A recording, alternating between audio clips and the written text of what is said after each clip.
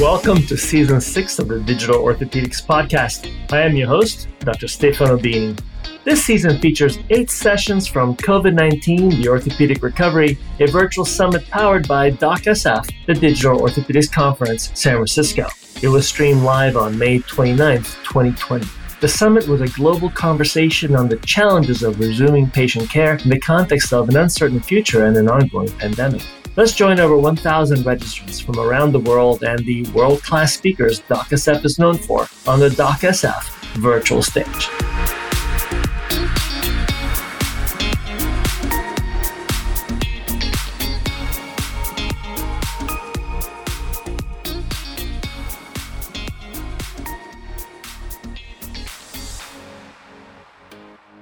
Welcome to our next session, the Digital Health Policy Response as part of DocSF and the COVID-19 Orthopedic Recovery. Very specifically, we're going to spend some time in conversation with Kevin Schulman. Kevin, so where are we reaching you today? Where's home? I'm in right outside of Stanford in Menlo Park, California. So beautiful, sunny Northern California. Well, it's so good to have you here. So, Kevin, you are best known as being clinician, physician. So you've got a dual appointment. So I'm the nurse economist. You are the physician economist. So you've got an appointment in Stanford as a professor of medicine, as well as over in the business school. And your work really has been focused on digital health innovation and thinking about policy and the health economics of that. How do you characterize your work? Yeah, I think that's great. I mean, how do we improve the value of healthcare for patients? How do we understand the cost of healthcare? And how do we think about innovation as a way of transforming the economics of what we see right now? Yeah. So we've invited you here really to help us think about the digital health policy response and doing that in light of COVID-19. And you had a recent article that came out in the New England Journal of Medicine. And your title of that is COVID-19, Healthcare's Digital Response. And I love the way you opened it, in which you talk about that truly this pandemic is a result of our technological innovation. Why don't you go ahead and tell us a little bit more about this article and what prompted you to write it and thinking about our healthcare response in the time of, or digital healthcare response in the time of COVID? Yeah, so thanks. I mean, if you think about pandemics of the past, the Spanish galleons that were outside of Venice that had to be quarantined for 40 days offshore, spread of infection was really slow. In an incredibly short period of time, the entire globe now has been exposed to COVID-19. And it's because we're in such a digital and interconnected world that's occurred. And the contrast there is between this incredibly fast digital world and our, what we call in the article, our analog approach to medicine, which is very much bricks and mortar based. And what we've seen is this amazing capacity that we've had to move very quickly from bricks and mortar to virtual visits. At Stanford, we went at the height of our COVID response to about 70% of our clinical visits being remote.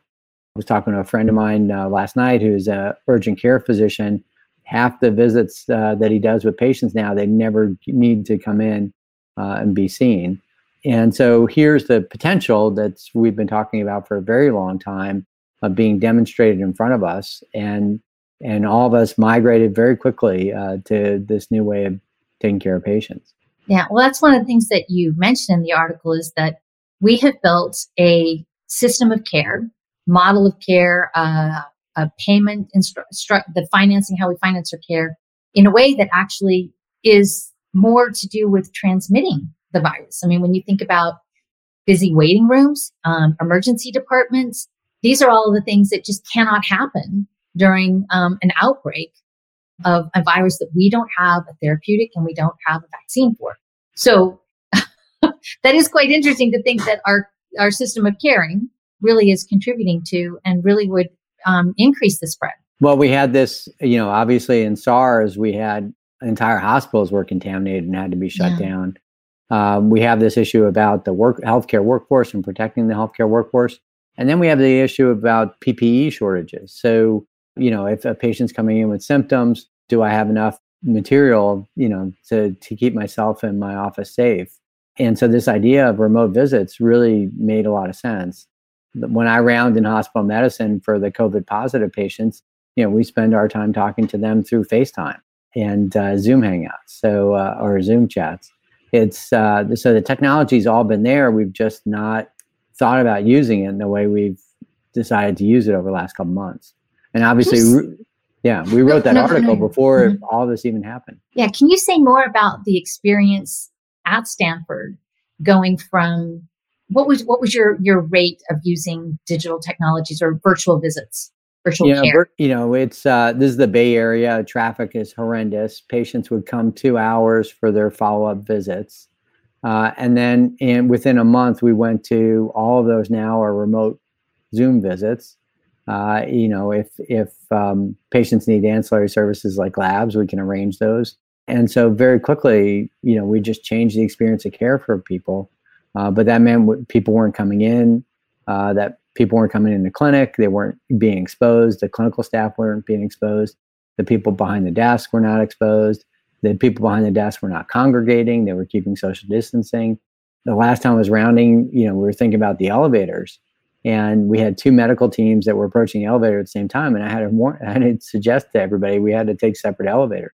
So it's very hard to social distance in the environments that we've created. Well, the other part too is how you are in an elevator, actually. So are you guys practicing that where you limit the number of people in an elevator to the sides of the wall that people can pay attention to? We've gotten, when I first was rounding in March, when the epidemic was first starting here, no one was wearing masks.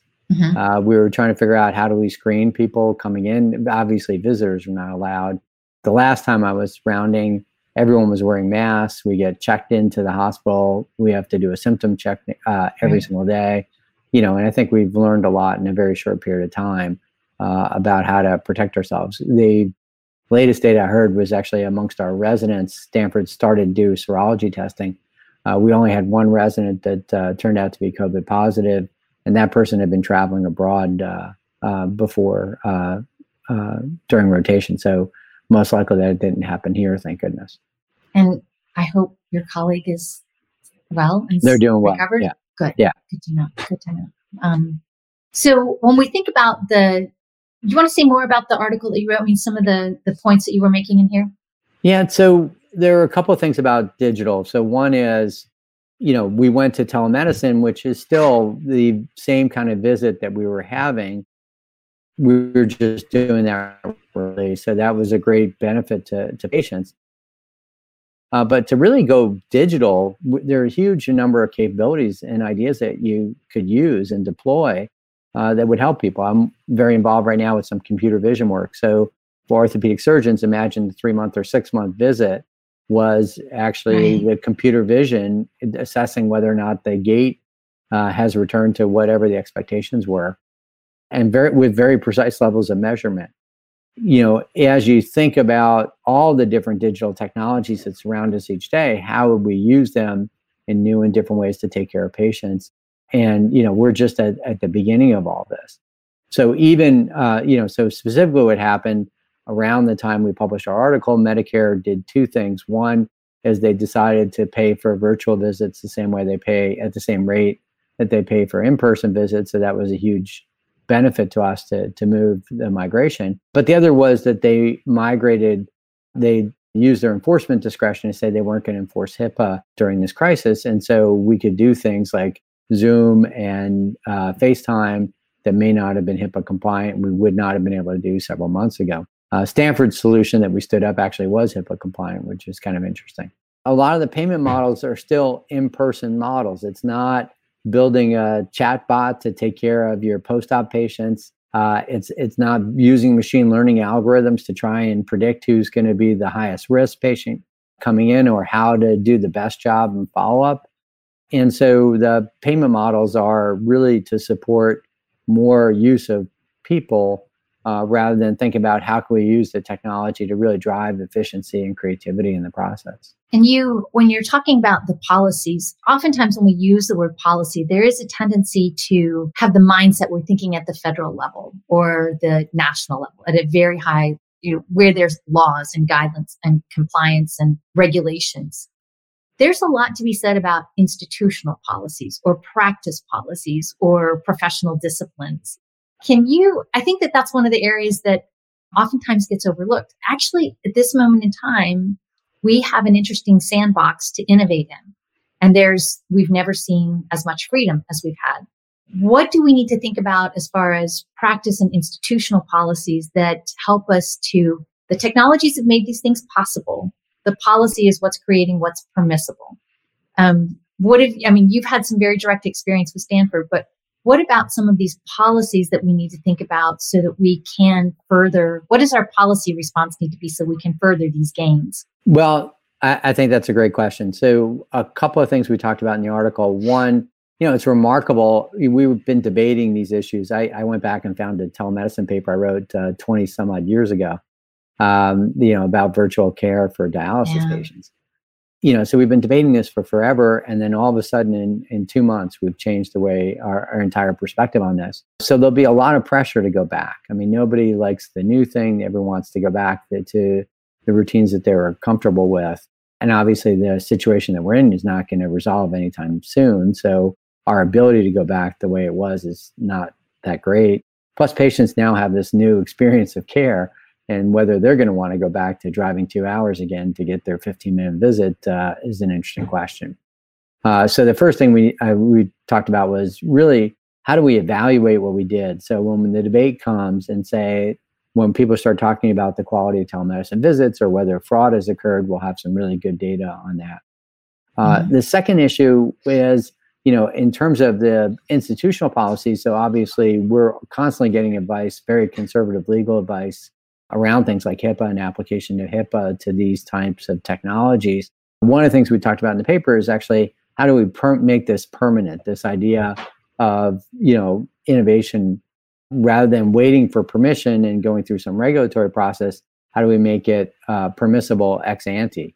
And so we even talked about the way of creating a safe harbor. If I want to try something and the regulatory guidance is not very clear, using some texting application or WhatsApp or things that people are using, I could write a letter to the Office of Civil Rights at the HHS. They could, and then in fact, once I write that letter, then I'm covered for some period of time until they can make a determination about whether or not we're in violation of the policy. And so that would be a way for us to actually move all of this forward, get some real evidence to support whether the risk-benefit trade-off, and at the same time, address some of the regulatory concerns. To the state level policy issues, we're dealing with both privacy policies at the state level and licensure issues at the state level. So we regulate medicine the way we did when we wrote the Constitution in 1787. Medicines, in 1787, you walk to the doctor. And so it was intrastate and not interstate commerce. And the kind of technologies we're talking about today know no boundaries. I mean, lots of us are involved with talking to patients in other states, talking to patients in other countries. Lots of our health systems are loving the idea that they can do virtual consults around the world. And yet we're regulated at the state level as if, again, we're still practicing the old way. So that's another area to look at for change. Yeah. So from the standpoint of the data piece of this, that's a question that people keep coming up because the data privacy laws, they change. First of all, they are changing. And as we think about how we're going to break the transmissions chains, so much of what we need to be looking at is people's data. We need to know who they've been, where they've been around so that we start doing contact tracing. What are you seeing as far as policies that are going to help us to keep the transmission rate low, interrupt those cycles, and at the same time maintain people's civil rights, their civil liberties, their privacy and sensitivity? Yeah, I mean, I think this is really challenging. Google stood up and a really interesting idea about looking at mobility based on cell phone data. I've done some work with them. They built a map for me of access to healthcare anywhere in the world. So the capabilities they have are really amazing. I think there's two issues. One is individual contact tracing and private opt-in and opt-out. But the other issue is aggregate data. So I think one of the things that's really interesting is, and Kate Baker at Chicago has shown some of these data, irrespective of whether or not I know where you are as an individual, can I know what the pattern of social interaction is in your community? And that would help me say, well, you know what, Menlo Park is being safe. So even if our county has an issue, the people in this community don't need to have the same rules as people in another community. And I think it'll be really interesting to see if we can get to that level of granularity on some of these tools. The other piece this is bringing up, in terms of opt-in, opt-out, and this is a broader issue for digital, is who is the solution architected around? And right now, if you think about our electronic health record systems like Epic or Cerner, they're really architected around the provider. The idea that you're potentially infecting your social network, my electronic health record at Stanford doesn't help me with that question. Really, What I want to know is more about you as an individual. But that actually brings up a broader issue about your own access to your health data. If you came to Stanford for one service and you told me you moved to, you were out here and then you were in Austin. Well, what happened if you got a visit here and a visit in Austin? How do people find out about that? For orthopedic surgery, I was talking with Bill Garrett at Duke a long time ago, and he was talking about revisions. And I said, he was nice enough to give me a repair, and I have a screw in my knee. I had no idea I had it or where it came from. But I said, this makes no sense. Why don't we register these things? Why don't I as a patient, have a record of these things? And that's now migrated to this idea of personal health records, where you take all your data with you as you move forward. So when you're in a new city and you need a revision, you're not stripping the screws in the OR, but actually what kind of equipment the patient received the last time they saw somebody.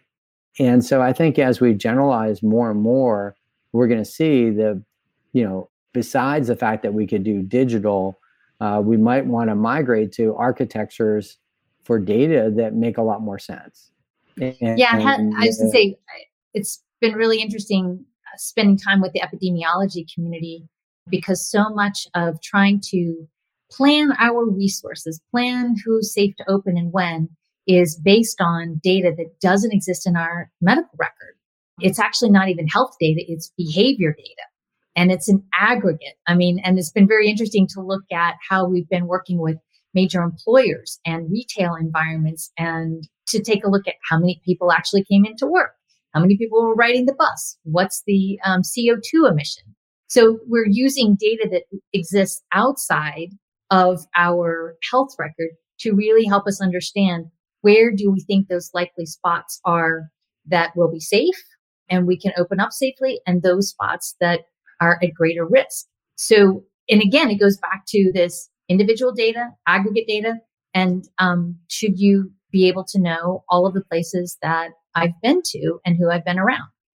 Yeah, but I think we can generalize a little bit more. Nick Christakis a while ago did some work off the Framingham data set and looked at smoking cessation and obesity. And both of those actually were group activities. So people and their friends quit smoking together. People and their friends changed their dietary habit together. And in healthcare, we don't see that. We see one person at a time. And so it may be, and we give the same advice to everybody. And we have this amazing obesity epidemic.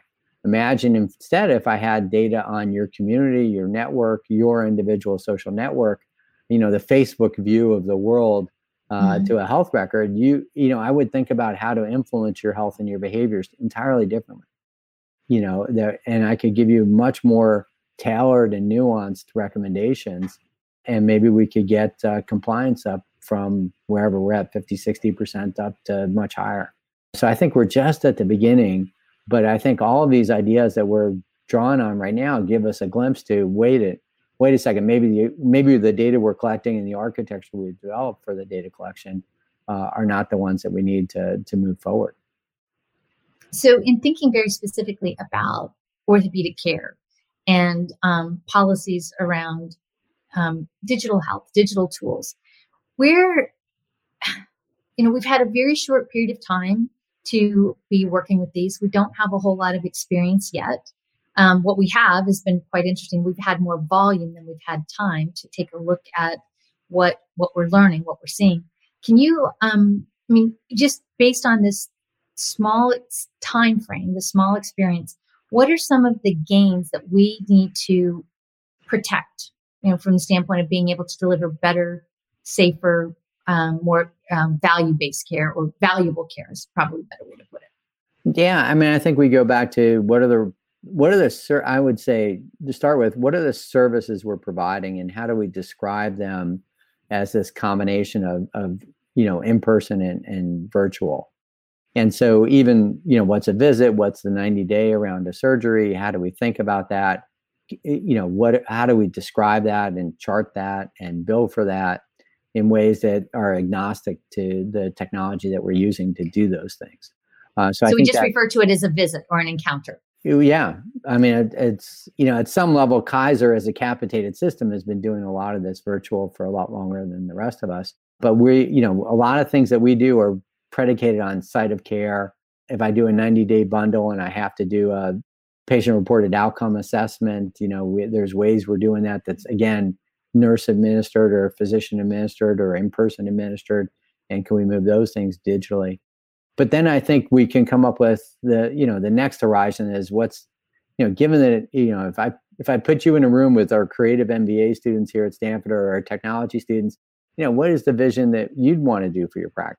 How can I do digital assessments or remote physical exams? Can I send a patient a video and have the computer look at how they do some activity and give me a report back? Do I need to see this person or not? Obviously we spend a lot of time in our office screening out people rather than screening in.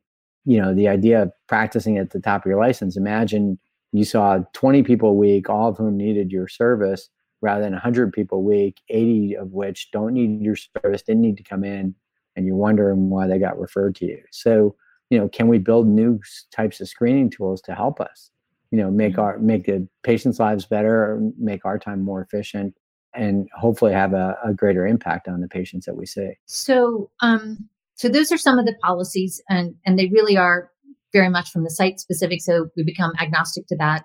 We become agnostic to the delivery or the medium in which we're interacting, and we're more focused on, are we addressing the problem, and are we doing it in a way that's safe?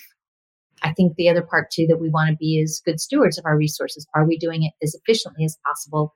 Hopefully in the realm that we can actually serve more, because we've talked about this multiple times. There is a shortage of practitioners. Every single, whether it's the number of surgeons we have, the number of nurses. So are there ways, when you're thinking about using the talent pool that we have, this has been some of the real challenges that we've heard about, is the burden on documentation. What do we need to do in this policy response? Because a lot of those documentation rules were relaxed, or I think in many cases they were just ignored because you couldn't really meet them in the situation of having to wear all this PPE. So there was a lot of regulation that we weren't following, and they weren't enforcing all of that. What can we do with our policy response to address, in this digital age, removing some of the frustration? Because that's what we hear so much, is the medical record, and using it creates enormous amounts of stress and burnout. So we have this moment. How do we capitalize on this? Yeah, that goes beyond the article that we wrote, but absolutely. I know. I'm that's perfectly fine. Taking advantage of the fact that we got you here. Anyone who's had to enter a record in one of these systems has a very strong opinion about it. We designed. I'll pick on Epic. My friends at Epic. Epic is a billing system. The billing system is designed to meet the requirements of what was a paper system that was mostly designed so that I could audit it very efficiently. You had to do this Chinese menu of services. If you this level, you basically have to say you did this, that, and the other thing, because that if I sent an accountant in, they could audit that very easily. And so that's the basic foundation of all of these things. This idea of how do I hold you? How can I audit what you're doing, so that, and then build a billing system so that I can withstand an audit and meet all those requirements. And it was never designed to make the experience better for me and my patient. That was not the requirement. And so, when you think about the next generation, again, in this digital world, if you had a patient with a personal health record and you submit it, why do we have to submit bills? What level of granularity do we need to get to with submitting bills? And we've actually documented some of this. For a primary care visit, we actually calculated and reported in JAMA. It costs us $20.49 to submit a bill for primary care. It's much more for orthopedic surgeons. And, at an annual level for a primary care doc, we're spending $100,000 a year submitting bills. And the question is why? What are we getting out of that? And as we go to this new world, can we use visual documentation? Can we take pictures of things and have that be representations? Laying hands on a patient is great unless you're in COVID. But the truth of the matter is, a lot of the stuff that we do, when I see patients in the hospital now, they've already had thousands of dollars worth of imaging. They already had their echo before they come up to the floor. Me listening for a murmur after the echo doesn't add a lot of value. So, again, we're doing a lot of things because we always did them, or because of the way the payment mechanisms were set up. But it's really time to rethink all of those issues. All of us could say we've had enough. Let's think of a much simpler way of doing this, and get back to spending our time, interacting with patients, but using the tools to do a lot of the low value add. I saw one practice in Chicago where the patient fills out a questionnaire, and when they fill out the questionnaire, it actually auto-populates the electronic health record. You don't get the questionnaire as a doctor, and the doctor has to transcribe it. So lots of different ways we can think about using technology to make our lives much simpler, much better. So in this digital health policy response, this is a moment for, I think, particularly at the institutional level and then also at the regulatory level, for us to speak very loudly and make sure that we're not putting in hurdles or compliance or checklist items that just really are not suited to a digital world, and make sure that we look at this and say, this would have made sense in an analog world when you didn't have those technologies that are available to you. Some of it's safety, some of it's to, make sure that we're doing appropriate care, and that actually the care that we say we did. So there are many things, but it sounds, what I'm hearing is that you're saying we really need to go back and reevaluate the policies that exist and make sure that in this moment, that part of our response to this is, let's make sure that we don't keep taking legacy things that fit to an analog world into a new digital reality. Yeah, I think that you've summed that up really nicely. I mean, we've used digital tools to recreate our analog processes. Yeah. And instead of rethinking how would you do these things in a digital way, and how do we really make the most of the technology that's available to us? Because somehow our phones are much more facile at doing the kind of activities that we want to do than this incredibly expensive and elaborate technology that surrounds us. Yeah. But so we've talked, we talk a lot about policies and regulation. We think about them from the standpoint of operational, but you've made a very strong point that one of the keys to this response is we got a lot of trust to rebuild. You've got a slide that you shared, again, The Economist. Let's go take a look at. We just heard a presentation by two folks talking about the overall healthcare economy, looking at it at a global level. Can we go ahead and get that slide brought up to take a look at? So on Thursdays each week, the unemployment data comes out, and I'm not sure if we've got that slide yet, but let's just go ahead and give the numbers. So in the space of 8 weeks, we are at how many? It's last I think I saw 40 million people 40 million people have lost their jobs. And so, what we need to think about, and maybe Jamie covered some of this, but obviously, a big bulk of payment models in the United States are related to employment-based health insurance. And so there were about 200 million people, which are workers and their dependents, that are covered through employment-based health insurance. So if 40 million people lost their jobs, it's likely that more than 40 million people have now lost their health insurance. So that's an enormous impact that we're going to be seeing right now. A lot of people, even as they open up, are saying, well, there's a challenge. We don't have demand. The patients aren't queuing up the way they were, a couple of months ago. And I think there's several reasons for that. So the first, you talked a little bit about rebuilding trust. So we've now scared the American public that healthcare is an incredibly dangerous place for people to go. Look at the pictures on the news of how sick people are and how the healthcare workers are getting infected. Why would I ever want to get exposed to that? And so we need to start with this idea about rebuilding trust. And in fact, we're going to create a safe experience for patients when they come in. My wife was remarking the last time we went to the supermarket how clean it was. It had never been that clean in all the years we've been going. And they've been working for the last 2 months to think about, how do I create an experience for customers that will make them want to come back. And so in healthcare, we got to do the same thing. Do we have? And I want to take us back onto the screen, but before we go, I just want to highlight from the standpoint of this graph is stunning. I mean, it's from the standpoint that's over 15 years, and in this very short period of time where people had some sense of familiarity, security, for this many people, that just went away. And so I hadn't seen it just came out yesterday, so I hadn't seen it. And I was catching my breath once again from the standpoint. But it brings up from the standpoint of when we think about those policies, you've got a group of people who were in care pathways. They were being seen. Now what are the policies looking like? What's this digital health policy response when for many people, their care was interrupted because they no longer have coverage?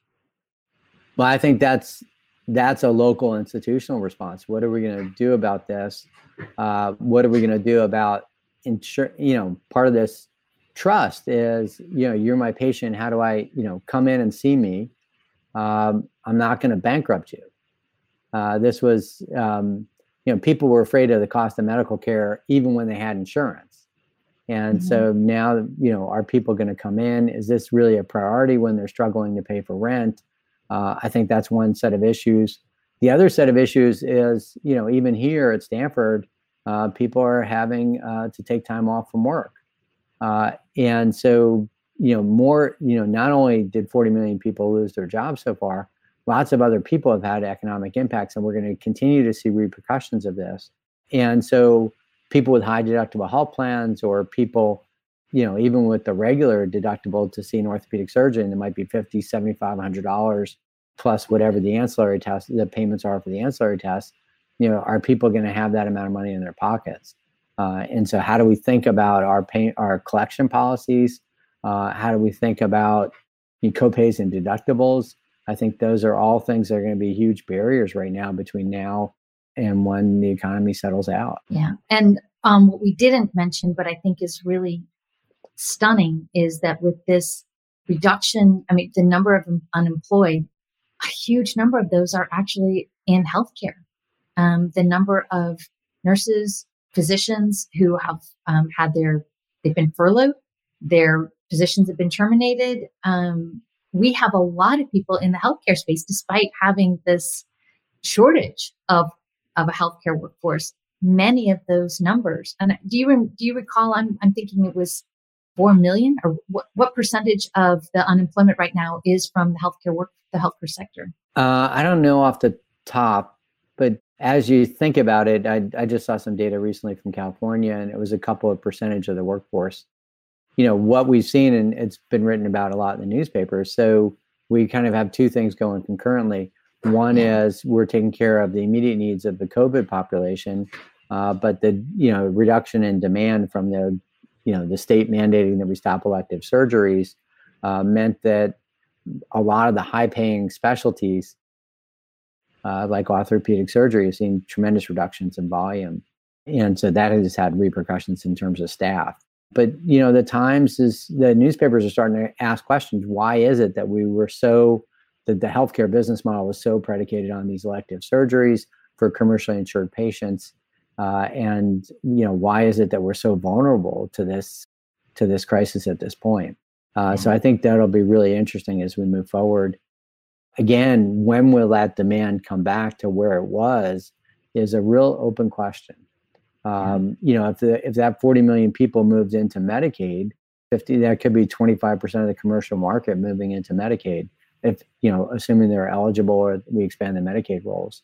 But I think that's going to have a big hangover effect on the practice of medicine, the economics of medicine for some period of time. Yeah. Well, it has, I say, and again, going with the digital health policy, I've seen many where a lot of the healthcare plans have made any of your first visits, they will be virtual visits. So they're using the digital or the virtual experience as one way to, I guess, deliver more care at a lower cost point. So there's, what have you seen as far as at the federal level and the payer level, as far as policies that they're putting in place that are going to impact our business models? And I'm curious, are you seeing where some of these policies are helping us to more readily embrace digital, or are we seeing people push back away from it? I think we're seeing, both at the same time. This is the digital, it's like the digital is, we need things like One Medical that just went public right before COVID, closed our offices and just moved entirely virtual, during the peak of all of this. But again, a lot of us grew up in a certain business model. And our practice is based on that. We bought equipment based on that. We rented space based on that. Real estate. Yeah. Yeah. And so, unraveling that is really going to be an issue. There's just a headline in New York, commercial tenants aren't paying rent for retail spaces. When are we going to decide that we need to do something differently? A lot of us are working in places that just built new buildings or new resources or new outpatient care centers. And the people that, own the mortgages on those really want to, have patients back to pay for that. And so, there would be significant adjustments that need to be made. Should we say, reduce the volume of in-person visits to the level that we see right now? That would require enormous restructuring. Yeah. And so much of orthopedic care is in a surgery center or in a hospital. And those places are also seeing financial difficulties. So I think what most of the folks in the audience, they're looking to us to help them. What would you recommend that they start thinking about, what should they be doing today and in the coming weeks? And particularly as far as policies are being evaluated and written, what would your recommendation be, your prescription on how we need to respond to this whole, we've got a plethora of policies that we're looking at. What should the orthopedic community be advocating for and against? Yeah, so as a researcher, the first thing you're going to advocate for is research. We really need to evaluate what happened. How do we, did this work or not work? Did patients get better or not? Do they like this virtual versus in person? How hard was it for us to transition to even just giving patients an option? So I think that's the first thing, and we need to, that's going to be really helpful data. The second thing is, a lot of us have been talking about innovation for a long period of time. We're talking about frustration with some of the aspects of practice today. We're talking about the administrative burden. This is really an amazing time to say, well, the constraints are off. What are you going to do? And what would we like the world to look like? It's much easier to take home more pay if you have less people working in your office. There's just no question about that. Especially patients that are not doing, people not doing patient-facing tasks. And so what would it take for us to get to a different vision of how we could practice, medicine using all these tools or using new kinds of services rather than, the very people intensive way we've organized care. I would say, I'm imagine the people listening are going to break into two groups. One who's going to entirely embrace the digital realm and say, boy, I could do this much, or I could do even more, and develop really interesting, elegant solutions. And then there'll be people that are, have been practicing for 20 years in a certain environment, made lots of financial commitments, really liked their practice and the staff they built and the team they built. And this is going to be a very hard era for them. I would say, a lot of people think a couple of kind of broader themes. For years, I've been saying, transformation is not linear in markets and is not going to be linear in healthcare. And I didn't know what it was going to be that was going to be nonlinear, but COVID is the... You weren't thinking exponential. I certainly wasn't. So, but that was a nonlinear change. And then, there's a lot of hope that this is going to be an incredibly steep V-shape recovery, U-shape, whatever we want to call it. There are a lot of things that could lead to really, really severe tails. Yeah. People don't pay rent and landlords don't pay their mortgages. The people who hold the mortgage pools, are not getting their money. There are reverberations throughout the economy that are really structural and will take a long time to unwind. And so, while all of us would want to go back as quickly as possible to January or December, if in fact this is going to be our reality for some period of time, even after a vaccine's not going to send those 40 million people back to work immediately. We need to be thinking the next year or two are going to look very different for all of us. And it's a time to really be creative and build something new and exciting. There will always be a need for medicine. There'll always be a need for healthcare. There will always be a need for orthopedic surgeons. I know I always need them, and what they provide to the healthcare community. But it's a really interesting time for us to rethink what that is and how we're going to do it. Yeah, and it's a good time to be washing our hands. So. Thank you so much for spending time thinking about what our digital health policy response needs to be. And I feel optimistic. Thank you for giving us some guidance on what we need to be doing. And with that, I'm going to say goodbye and see you again soon. Thank you so much. Thank you. You've been great. Appreciate it. Bye-bye.